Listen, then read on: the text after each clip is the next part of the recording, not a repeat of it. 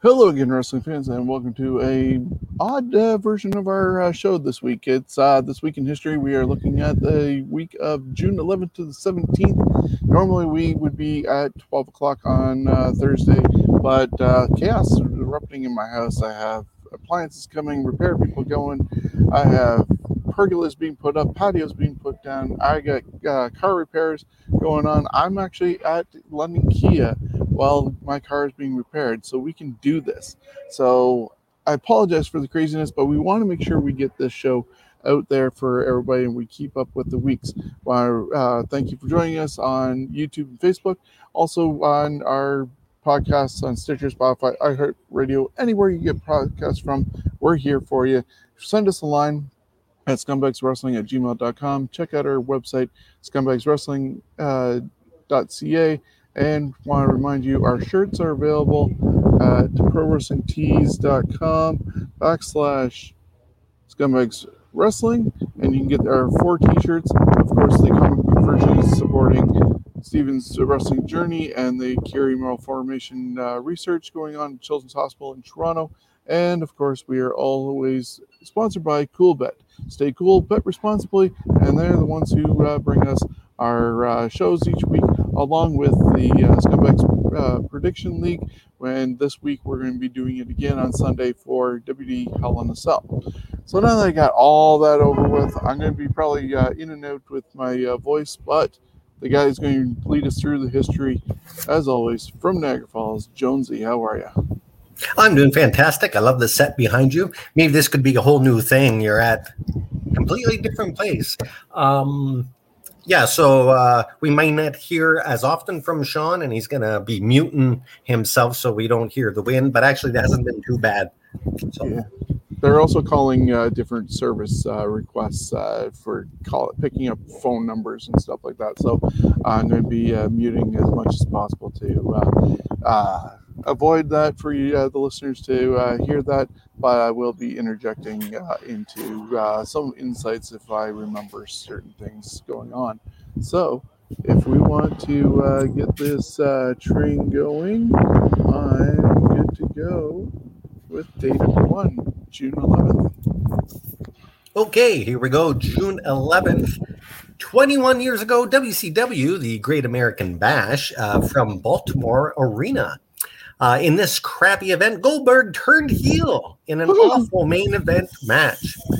Vampiro defeated Sting in a Human Torch match. And Jeff Jarrett defeated Kevin Nash to retain the WCW World Heavyweight Championship. And Ernest Miller was the special referee. Are we surprised that WCW was out of business a few months later? Because isn't this was this 2000 or 2001? This would be 2000. Yeah, so within a year later, they were out of business. And if I remember right, listening to some Conrad Thompson podcasts, depending on who it is, buy rates were in only like 5-digit figures. Tens of thousands, not hundreds of thousands, or even million viewers for these events. So things definitely went AWOL after getting some wonky creative, along with, of course, you got to look at the AOL Time Warner merger. Yeah, and June and all the way through July so far that I've been doing, all the pay-per-views are down more than half of what they were just 2 years ago. Yeah, it's crazy. All right, so we're going to continue. 15 years ago, WWE presented Hey, be quiet back there, darn woman. 15 years ago, WWE presented ECW One Night Stand.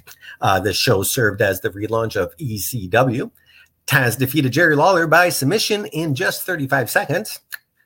A little too long, if you ask me. Rey Mysterio fought Sabu to a no contest in an Extreme Rules match for the World Heavyweight Championship. And Rob Van Dam defeated John Cena in an Extreme Rules match to win the WWE Championship. Yeah, that was an interesting main event because I believe, if I recall right, Edge ended up coming out and spearing Cena and took off his motorcycle helmet that he was disguising himself, and that helped with the win. But there was the whole signs of Cena wins, we riot going on. Cena would take off his shirt and throw it into the crowd. And because they were at the Manhattan Center for this event, people, and they were clearly old school ECW fans, they were throwing the t-shirt back at him, and he went back and forth a whole bunch of times before he finally gave up and just put it to the side of the ring.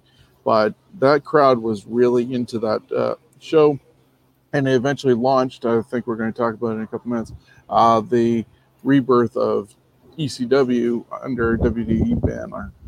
Yes. Yeah, crazy event, definitely worth going back and watching. 10 years ago, WWE presented the 2007 WWE Draft Lottery on a special edition of Raw. This time around, the wrestlers competed in matches to earn draft picks for their respective brands. The winning brand would win one random wrestler from another brand. But that's not all that happened that night. It was Mr. McMahon Appreciation Night. Vinny was losing it after losing the ECW Championship. Many superstars were there to cheer him up, but buried Vinny instead. Left dejected, McMahon would walk to his limo, all sad, get in the limo, and the limo blows up. This was one of the more spectacular stunts they did on the show. This caused some backlash for this angle, however, because it was to end with a funeral for the chairman, but the story was scrapped after the Benoit incident 2 weeks later. Vinny would resurface unharmed in early August of that year.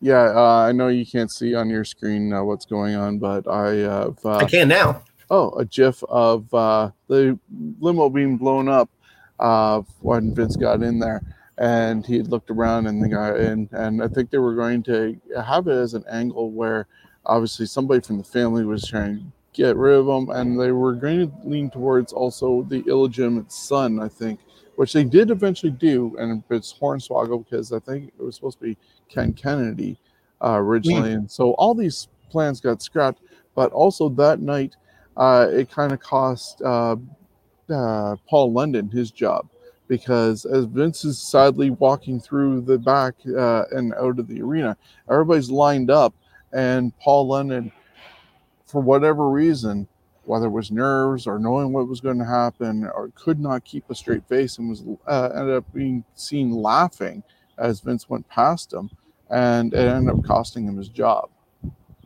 Oh, that's a bad time to get the giggles. Oh, yeah. That's a good way to get someone fired you don't like. True. All right. Yeah, I can see the pictures only when I click back to go see it. Okay. And it is a happy 62nd birthday of Terrence Wayne Terry Allen, a.k.a. Magnum TA. This Tom Selleck-looking wrestler had a short career after a car accident ended his in-ring career. Magnum was a two-time NWA U.S. champ and was looking to become a world champ before his Porsche crashed into a telephone pole. Did you know he is the stepfather of wrestling prodigy Tessa Blanchard and the godfather of Cody Rhodes?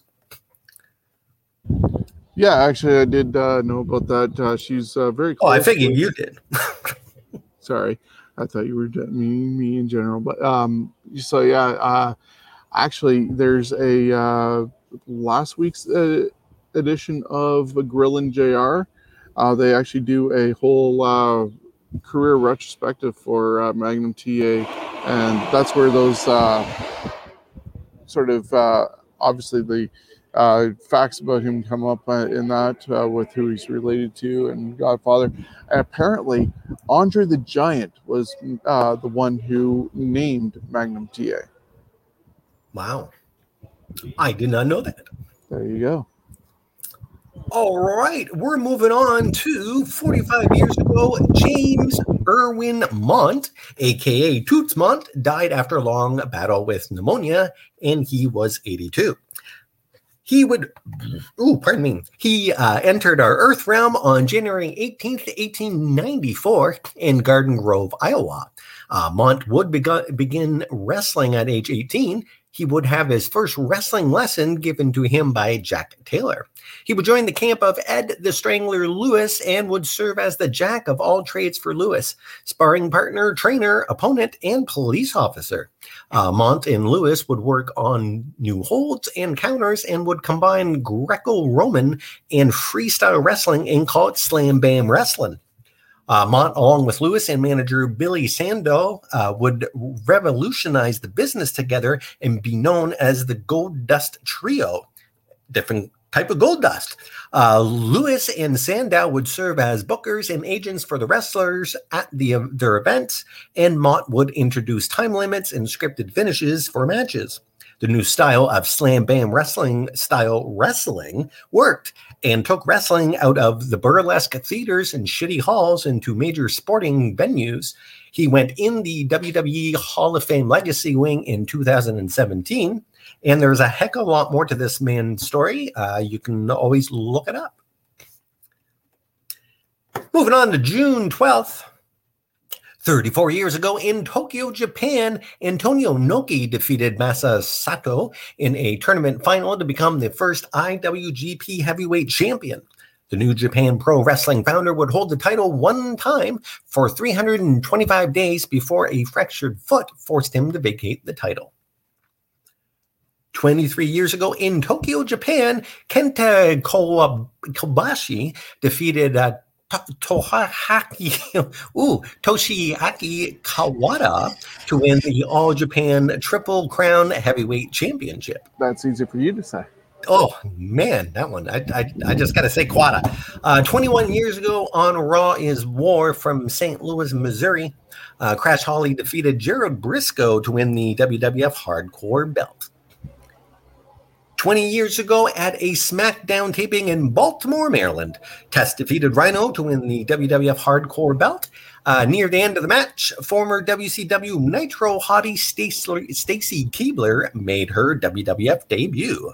No complaints about Miss Keibler. I got a picture of her up there right now, but it's funny when the Nitro Girls search was going on that they did this special with Nitro and all that.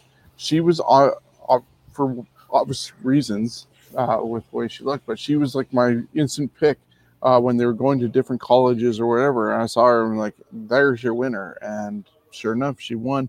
And then you get guys like David Flair who ended up hooking up with her. Test got hooked up with her. George Clooney, but the guys that she ended up being with, especially in the wrestling world, they were overachievers for sure. Yeah, too bad Test is gone now because he could have been bragging. Oh, yeah, I had a Clooney girl. She was mine before she was yours. Moving on, 16 years ago, WWE presented ECW One Night Stand. Born from the mind of Rob Van Dam came this ECW reunion spectacular. Tommy Dreamer would be point man on this one. He'd write, produce, and main event a WWE pay-per-view. The record sales of the DVD, The Rise and Fall of ECW, helped convince the WWE brass this pay-per-view would be a great idea, and it was. Stone Cold Steve Austin also made an unannounced cameo appearance. Some of the matches on the card: Rey Mysterio defeated Psychosis, Chris Benoit defeated Eddie Guerrero, Mike Awesome defeated Masato Tanaka, and the Dudley Boys defeated Tommy Dreamer and the Sandman. Yeah, I'm not sure if it was this one or I think it was this one. Might have been the year later, but regardless, we've talked about both One Night Stands from 2005 and 2006, but there was a huge brawl afterwards. And John Layfield kind of took advantage and ended up bloodying up the Blue Meanie in that one encounter. So was not a memorable night for him. No, but the one thing in that whole card was the Mike Awesome Masato Tanaka match. They were both just absolutely fantastic. Oh, yeah, for sure. That was definitely a throwback to the old ECW realm for sure. Oh, absolutely. 10 years ago, TNA presented Slammiversary 9 from the Impact Zone. Bully Ray defeated AJ Styles in a last man standing match. Mr. Anderson defeated Sting to win the TNA World Heavyweight Championship. And Kurt Angle defeated Jeff Jarrett to become the #1 contender for the TNA World Heavyweight Championship. Had Angle lost, he would have given Jarrett his Olympic gold medal. 81 years ago in Kansas City, Orville Brown, one of my personal favorites, defeated Bobby Bruins to win the Kansas City version of the Midwest Wrestling Association World Heavyweight Championship. This was his first of 11 reigns. 39 years ago, High Chief Peter Maivia died of cancer in Hawaii. He was just 45. Maivia, the maternal grandfather of Dwayne "The Rock" Johnson, is a member of the Noi family.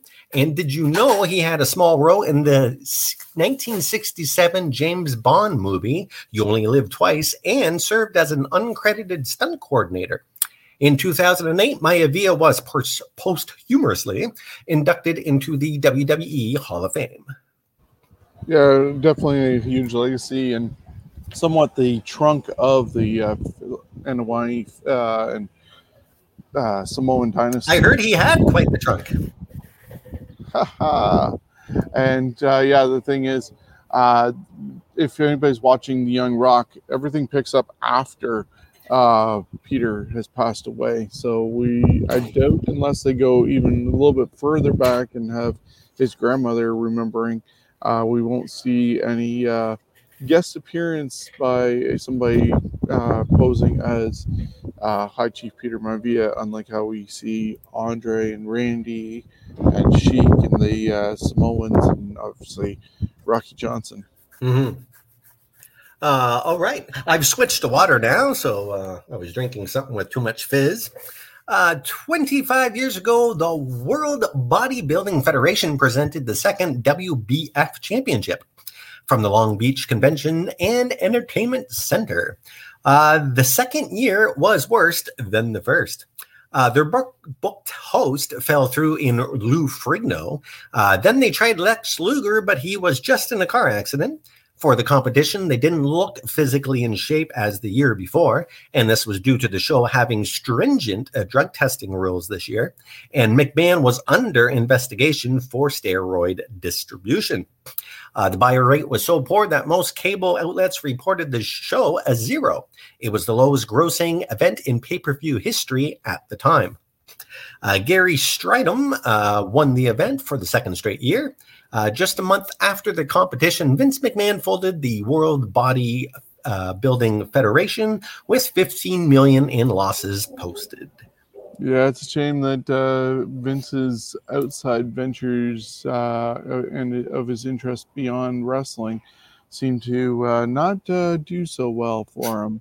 WBF is one example, the XFL twice over, unfortunately, but the second time only because of COVID, because I think it did have a lot of chance, but people didn't really give it either time because of the way it was presented, or in this case, COVID.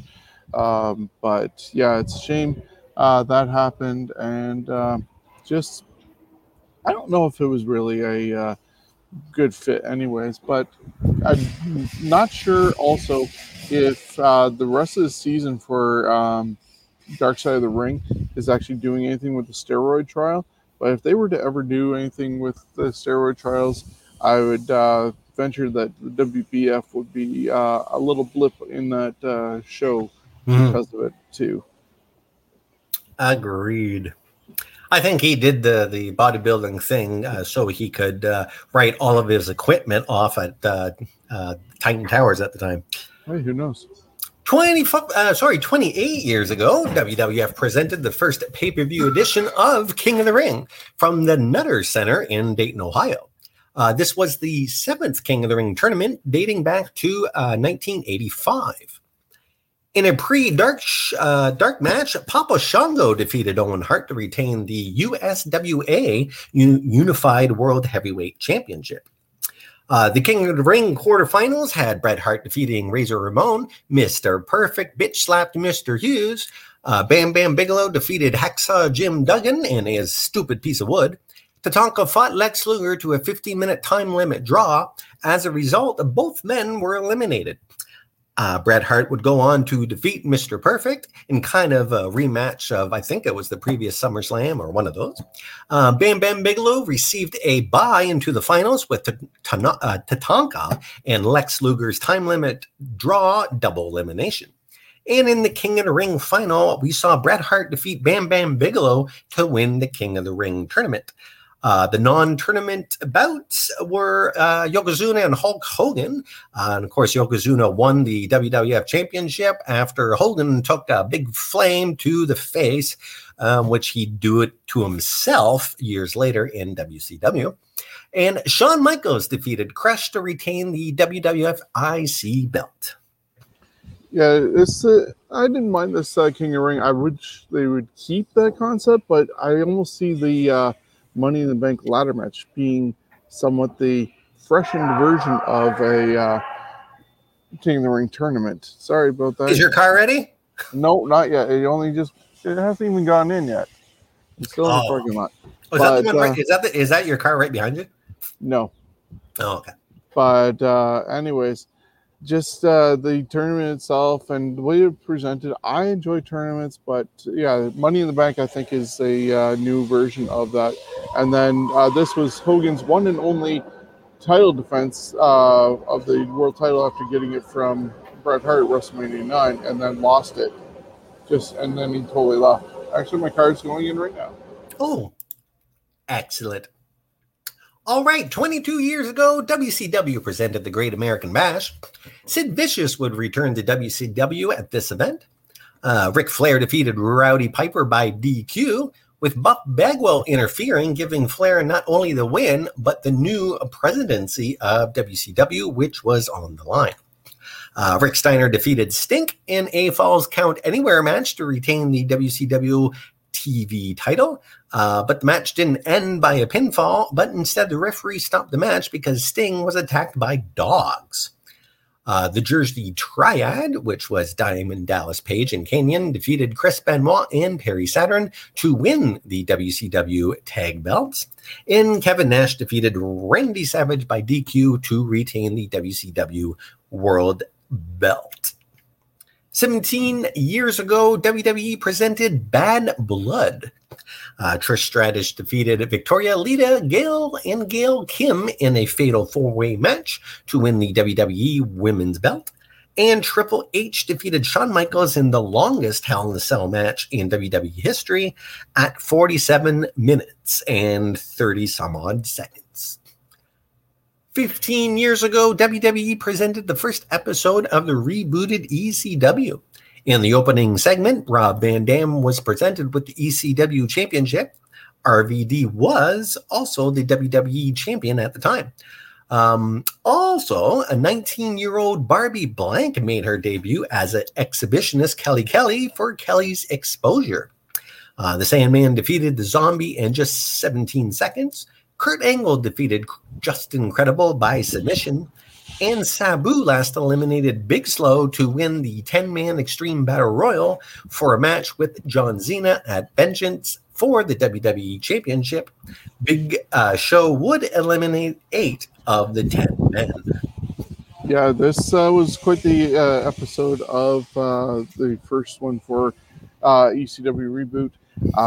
Because they were on Sci-Fi of all channels, Sci-Fi wanted to have a little bit of say in what was going on, and that's why they ended up having the zombie there, and they even wanted to have an alien, but they quickly kind of put a kibosh to that by having Sandman beat the living tar out of the zombie in, you said, less than a minute. So yeah, that was their answer to the Sci-Fi for thanks for the suggestions there, bud.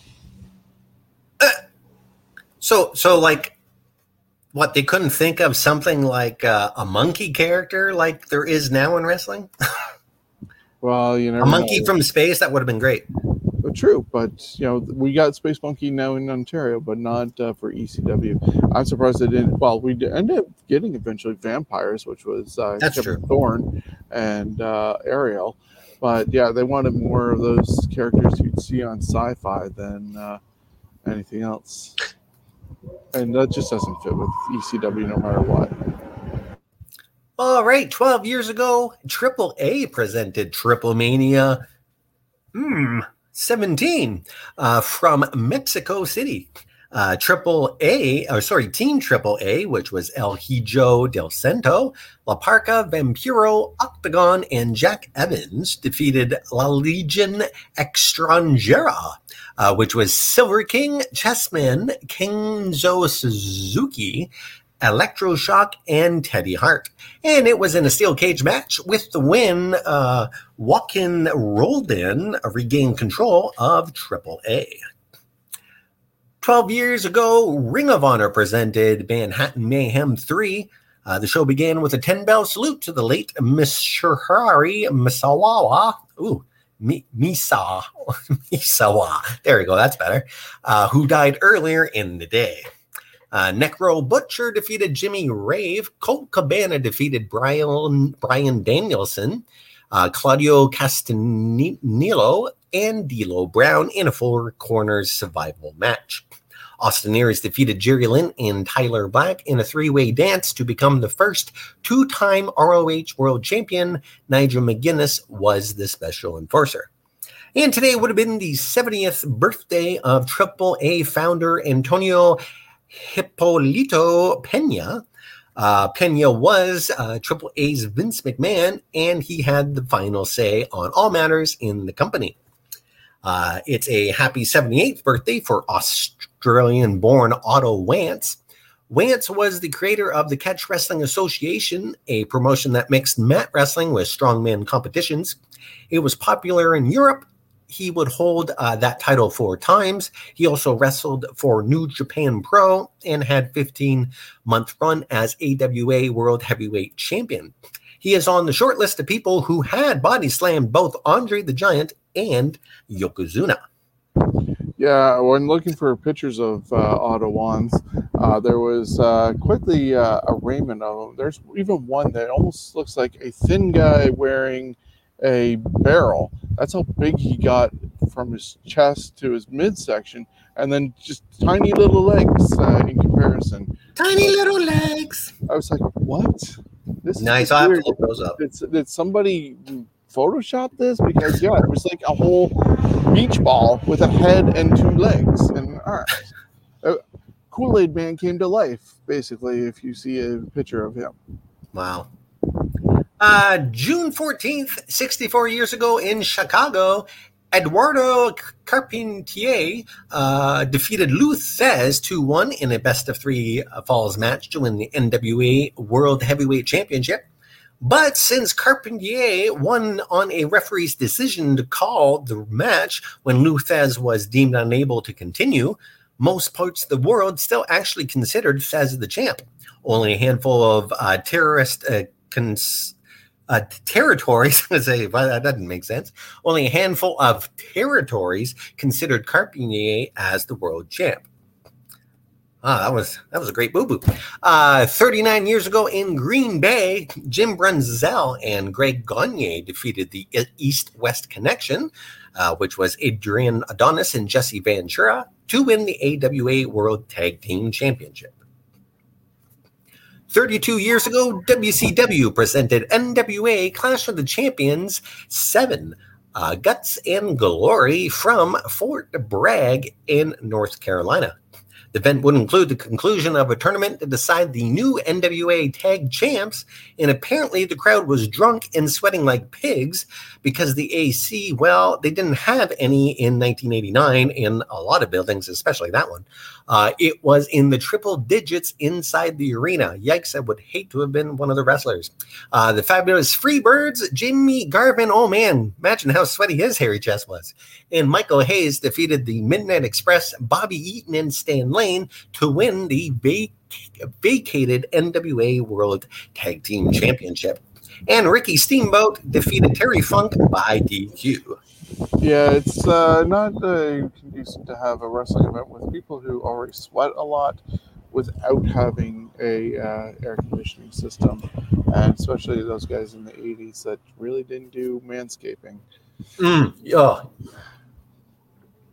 Now, guys like Ricky and them, most of them guys were probably fine because they're used to being hot and working in hot conditions, so they were fine. But yeah, a lot of those fans, that would have, for security, I bet you that was a fun night.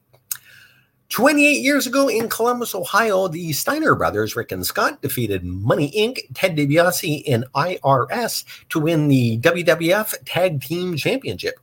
Then 2 days later, went back to Money Inc. just for them to cough it up 3 days again later. 23 years ago, WCW presented the Great American Bash. Booker T defeated Chris Benoit to win their best-of-7 head-to-head series 4-3. The win also gave Booker T a WCW World TV Championship match later in that show. Chris Jericho defeated Dean Malenko by DQ to win the vacated WCW Cruiserweight Championship. Booker T would go on and defeat Fit Finlay to win the WCW World TV belt. Goldberg defeated Conan quickly to retain the U.S. belt, and it was his 100th win. Sting defeated the Giant to win both WCW Tag Team Championships. The win would allow Sting to choose his own partner to become tag champions with Sting, and Sting would choose Kevin Nash. You coughed as though it was not a COVID or allergy type thing when you said Goldberg's 100th win. Do you not believe the countdown that WCW had involving Goldberg? Of course, he had 3 losses before getting on TV. Not at all. Even I think if he was wrestling every day, he wouldn't have been able to get up to 100 that fast. No. But it was a good gimmick. 11 years ago on Raw from Charlotte, North Carolina, The Miz defeated R-Truth, John Morrison, and Zack Ryder in a fatal 4-way match to win the WWE U.S. Championship. 6 years ago, WWE presented Money in the Bank from Columbus, Ohio. Sheamus became Money in the Bank winner, defeating Neville, Roman Reigns, Randy Orton, Kofi Kingston, Kane, and Dolph Ziggler. Nikki Bella defeated Paige to retain the WWE Divas Championship. The primetime players, Darren Young and Titus O'Neil, would defeat the New Day, Big E, and Xavier Woods to win the WWE Tag Team Championship. And Seth Rollins defeated Dean Ambrose in a ladder match to retain the WWE World Belt. June 15th, 42 years ago in Tupelo, Mississippi, the Blonde Brothers, Wayne Ferris and Larry Latham, defeated Jerry Lawler and Bill Dundee to win the AWA Southern Tag Team Championship. After the match, the wrestlers continued to brawl all the way to the concession stand, which they destroyed. After the brawl, there was blood and mustard stains lining the halls. This would become known as the Tupelo concession stand brawl. Though it wasn't the first brawl to go down in the concession stands there, this 79 match was shown unedited the next day on Memphis TV. This match some consider to be the birth of hardcore wrestling. Yeah, if you look at the screen right now, there's a picture of the Blonde Bombers, and think that the gentleman on the right-hand side with that mullet and the goatee is actually the Honky Tonk Man. Wow, what a stupid-looking goatee. Yeah. Who grows those things? I don't know. Go figure. But, and now if you see Honky Tonk Man now, he's almost looking back to the way he did as a Blonde Bomber than he does as the former Honky Tonk Man. Hey, Honky is a handsome man. Those honkettes were very lucky. 24 years ago, WCW presented the Great American Bash. Ultimo Dragon defeated Psychosis. Akira Hokuto defeated Medusa in a title versus career match to retain the WCW Women's Championship. Medusa was banished, and shortly after the match, Akira was released, and the WCW Championship was poof. It had one champion, and that was Akira. The Outsiders, Scott Hall and Kevin Nash, defeated Ric Flair and Rowdy Piper to retain the WCW World Tag Belt. And Randy Savage defeated Diamond Dallas Page in a Falls Count Anywhere match. Yeah, those matches between Savage and DDP definitely defined DDP's career, in my opinion, because he went from being a jobber to a main eventer all because of Savage, I feel. And definitely the sky's limits for DDP afterwards, becoming the People's Champion, developing DDPY, and everything he's done since, I think, is a lot due to his feud with Savage. And then you were talking about the women's division, or lack of, in WCW, where they had one champion and done. Made it all worthwhile for Medusa to burn some bridges and dump the title into the garbage can on Nitro, didn't it? Oh, yeah.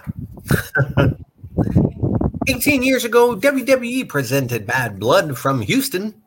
This was the first brand-exclusive pay-per-view in the U.S., as only Raw wrestlers were featured on the show. Scott Steiner defeated Test to win the Stacy Keibler's managing services. Booker T defeated Christian by DQ in a WWE Intercontinental Championship match. La Resistance, Rene Dupuis and Sullivan Grenier defeated Rob Van Dam and Kane to win the World Tag Team Championship. And Triple H defeated Kevin Nash in a Hell in a Cell match to retain the World Heavyweight belt. And Mick Foley was the special referee. Mm-hmm. So, interesting event. Definitely go back on WWE Network or Peacock, depending on where you're listening to us from, and check that out. Another decent event. You might also want to, Chris, go back one. We missed the unfortunate news about Stone Cold Steve Austin and Deborah. Oh, yes, I did. I'm sorry. I skipped over that. Okay. And actually, because I had to edit a lot of this out to make it fit about an hour, I was going to take this out because everyone really knows this. But 19 years ago in San Antonio, Texas, kind of an embarrassing thing for Steve Austin, cops were called to the home of Steve Austin. Deborah Williams reported that Steve beat her up, leaving welts and bruises on her face and back. Stone Cold booked it out of there, and 2 months later would turn himself into Bexar County. Texas authorities. Steve was ordered, his sentence was to 1 year probation. He was fined $1,000, had to go to not hit, I wrote this bad. He had to go to not hit your wife seminar and a no beer for him for a year. Well, he could drink beer, which was what he did for a while on TV, but it was the fake beer if you really looked close. Yeah, it was a downtime for Steve. I think it was also part of that time where he was really frustrated physically, mentally. He'd even walked out and taken his ball and went home. It was just a really downward time for Steve, and it's really good that he was able to turn things around and become the legend that he is fully today. Mm-hmm. 17 years ago at a SmackDown taping in Chicago, Rey Mysterio defeated Chavo Guerrero Sr. to win the WWE Cruiserweight Championship. Chavo would be released because of no showing 2 house shows. The WWE didn't buy his I was drugged and kidnapped story. Also, the Dudley Boys defeated Charlie Haas and Rico to win the WWE Tag Team Championship. This would make the Dudleys the first team to win both the Raw and SmackDown titles. 14 years ago, Sherry Russell, a.k.a. Sensational Sherry, would die of a drug overdose at her mother's house in McCalla, Alabama. She was 49. I cried in my pillow that day. 12 years ago, Vince McMahon announces that he had sold Monday Night Raw to Donald Trump. Trump's first order was a commercial-free Raw and a 3-for-all, having all 3 brands' championships defended. We saw Tommy Dreamer defeat Christian to retain the ECW belt. Randy Orton defeated John Cena and the Big Slow. And Triple H was in there too, and a fatal 4-way match to win the vacated WWE Championship. CM Punk defeated Edge and Jeff Hardy in a triple threat match to retain the World Heavyweight belt. And Triple H last eliminated John Cena to win the 10-man Battle Royal for the WWE Championship match at the Great American Bash. And after the match, Trump would announce that the match would happen the next week on Raw, in fact. Trump wouldn't last long as WWE stock fell 7%, ending the storyline. People actually thought that he bought it. Yeah, not really bright on that concept, but at the same time, they were really good They should friends. have just put a thing out to shareholders or whatever saying this is a storyline. Yeah, but kayfabe apparently was still real to them. Damn it. Ugh. Birthday hugs to Pamela Rose Martinez, aka Bailey, who turns 32. Before NXT and WWE, Martinez began her career in the California-based Big Time Wrestling for 4 years as Divina Rose. She'd move up to compete in the NWA Championship Wrestling from Hollywood, Shine Wrestling, and Shimmer women athletes. She is the first WWE Women's Triple Crown and Grand Slam champion. She has won various awards, including PWI's Top Female Performer in 2020. And it's also a happy 60th birthday to Scott Norton. May 16th, 28 years ago, WCW presented Clash of the Champions 23. The show was noted for the in-ring return of Ric Flair in WCW.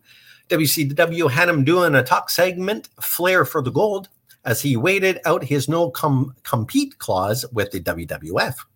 The show was both the lowest rated and least watched Clash to date, and the Hollywood Blondes would end up taking the fall for the low ratings. The Four Horsemen, Anderson and Ric Flair, defeated the Hollywood Blondes, Flying Brian and Stunning Steve, 2-0 in a best-of-3 falls match for the WCW and NWA World Tag Team Championship. As the second fall was won via DQ, the championships did not change hands.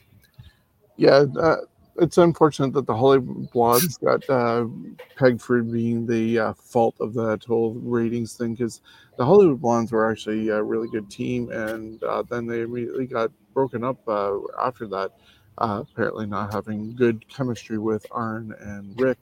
And then going back, Rick and Arn fought them later on, but it was a downward thing for the Hollywood Blondes. With the Flair for the Gold segment, it's quite the thing that after all the different marriages that Ric Flair had, he's now in real life with Fifi the maid. Nice. Yeah, good end story. About 2 years ago, they did a commitment ceremony with each other, and they're together. Him and Wendy are. But yeah, I guess it took him a couple marriages to realize that maybe she was the better thing for him. I don't know if they were actually anywhere intimate together during the time that she was part of WCW, but at least a good friendship was forged there that they were able to rekindle years later and move forward in life today. Mm-hmm. Yeah, and that's good. That's a happy moment. I'm gonna cry. 25 years ago, WCW presented the Great American Bash. The show was noted for the Scott Hall and Kevin Nash return to pay-per-view for WCW as they were interviewed by Eric Bischoff. This interview was for legal purposes to confirm that Nash nor Hall was working for the WWF. Moments later, Bischoff was powerbombed through the stage, which he did not give the names of the three people that would face the outsiders in the upcoming match. Dean Malenko defeated a debuting Rey Mysterio Jr. to retain the WCW Cruiserweight Championship. Ric Flair and Arn Anderson defeated Kevin Green and Steve McMichael. Late in the match, McMichael turned on Green. Post-match, Chris Benoit joined in the beatdown on Green. The Four Horsemen were reformed with Flair, Anderson, Benoit, and McMichael. The Giant defeated Lex Luger to retain the WCW World Heavyweight Championship. 23 years ago at a Raw is War taping in Austin, Texas, Adam Copeland makes his WWF television debut as the Tortured Soul Edge. His opponent, Jorge Estrada, was hurt following a somersault to the outside by Edge when his right leg landed badly on Estrada's head and injuring his neck. Edge would win by countout. 9 years ago, New Japan Pro Wrestling presented Domino 6.16 from Osaka, Japan. The show's main event was named the Match of the Year by Tokyo Sports Magazine. The main event was Hiroshi Tanahashi defeating Kazushi Okada to win the IWGP Heavyweight Championship. 8 years ago, WWE presented Payback. We saw Curtis Axel defeat Wade Barrett and The Miz in a triple threat match to win the WWE IC belt. This made Kurt Axel the first father and son duo to both hold the IC belt. His father, of course, is Mr. Perfect. AJ Lee defeated Caitlyn to win the Divas Championship. Alberto Del Rio defeated Dolph Ziggler to win the World Heavyweight belt. And John Cena defeated Ryback in a 2 out of 1 in a 3 stages of hell match to retain the WWE Championship. Stage 1 went to Ryback, in which was a lumberjack match. Stage 2 and 3 went to Cena, and those were the table match and the ambulance match, which I remember being a fairly decent match. Yeah, it's amazing that you were able to get a decent match out of Ryback, but when you have, I liked Ryback.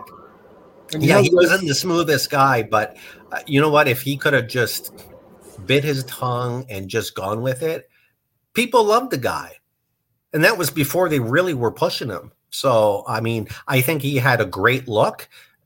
They should have just kept him as the cheap version of Goldberg. It was working.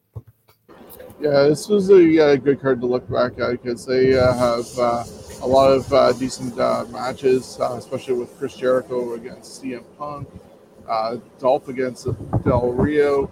You have Daniel Bryan and Randy Orton. It's a very stacked card compared to most.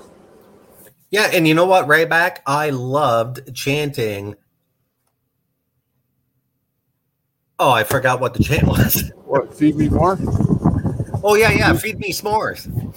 Virginity more? Feed me more. It was a simple chant, and people love chanting, so it just worked. Moving on to June 17th, the last day here.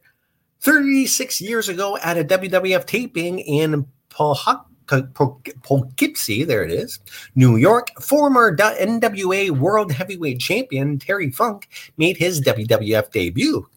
So this is many years ago, folks. Funk would attack ring attendant Mel Phillips when Phillips had his hands full of Terry's ring gear and put Funk's hat on his head. He defeated Aldo Murillo by submission. Another debut happened on the card as well, as Randy Macho Man Savage made his first WWF in-ring appearance. Billed as wrestling's hottest free agent, many of the managers were at ringside scouting Mr. Savage. And also on the taping featured the U.S. Express, Mike Rotundo and Barry Windham, defeating the Iron Sheik and Nikolai Volkov to win the WWF Tag Team Championship. Yeah, you mentioned about Terry Funk playing some SmackDown on Phillips. Couldn't have happened to a better person, considering what we found out later on with Mel Phillips and the Ring Boy scandal going on. That guy, okay. Yeah, that guy definitely deserved a beatdown. He sure did. 14 years ago, TNA presented Slammiversary 5 from Nashville. Jay Lethal defeated Chris Sabin to win the TNA X Division belt. Sting defeated Christopher Daniels, and Kurt Angle defeated Samoa Joe, AJ Styles, Chris Harris, and Christian Cage in a King of the Mountain match to win the vacated TNA World Belt. And it's a happy 53rd birthday today to Pursuo legend Minoru Suzuki. He was born in June of 1968. Suzuki is a 2-time All Japan Pro Wrestling Triple Crown champ, a former IWGP Tag Team Champion, and former GHC Heavyweight Champion in Pro Wrestling Noah. Suzuki is also an accomplished mixed martial artist and amateur wrestler. He's the founder of Pancrase, one of the world's first MMA organizations, and was their second ever world champion. He also was a motion capture actor for the Tekken series of video games. And that is it for This Week in Wrestling History. It is, of course, compiled from the vast land of Google, Wikipedia, CageSideSeats.com, and most importantly, from fans and journalists that had front row seats to history. And a big thank you to our sponsor, of course, Coolbet, coolbet.com, and sports book betting and casino games.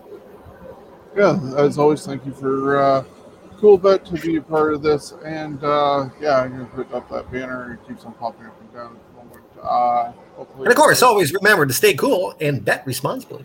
Exactly.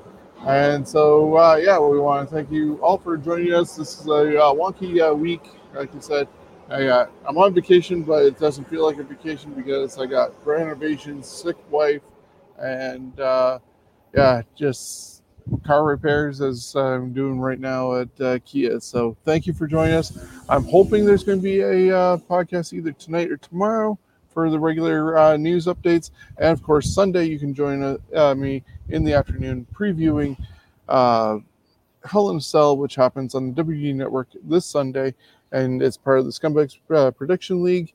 And you can end up earning points towards our championship belt, which will be awarded next March. There's still time to join because we got the season divided into two parts. First season's ending at SummerSlam, and then beginning right after SummerSlam with AEW All Out. So there's always time you can get in there and earn points. You'll never fall too far behind. There's a chance of getting that championship belt. So thank you for joining us on YouTube, Facebook, and Stitcher, Spotify, iHeartRadio, everywhere you get your podcasts from. We are here at London Kia. If you want a car, I recommend them. I've always been with London Kia since 2005. And yeah, if you're in the area, go check them out. Cheap plug since I'm using their internet and doing podcasts from here. So thank you, London Kia. And thank you, Chris. We will No talk to problem. you later. We're hoping to get back to also Fantasy Warfare Tournament. Steven's been kind of crazy with his schedule, also having the reopening of Ontario. So everybody stay safe. Enjoy the reopening in the different stages that they are, and we'll catch you later.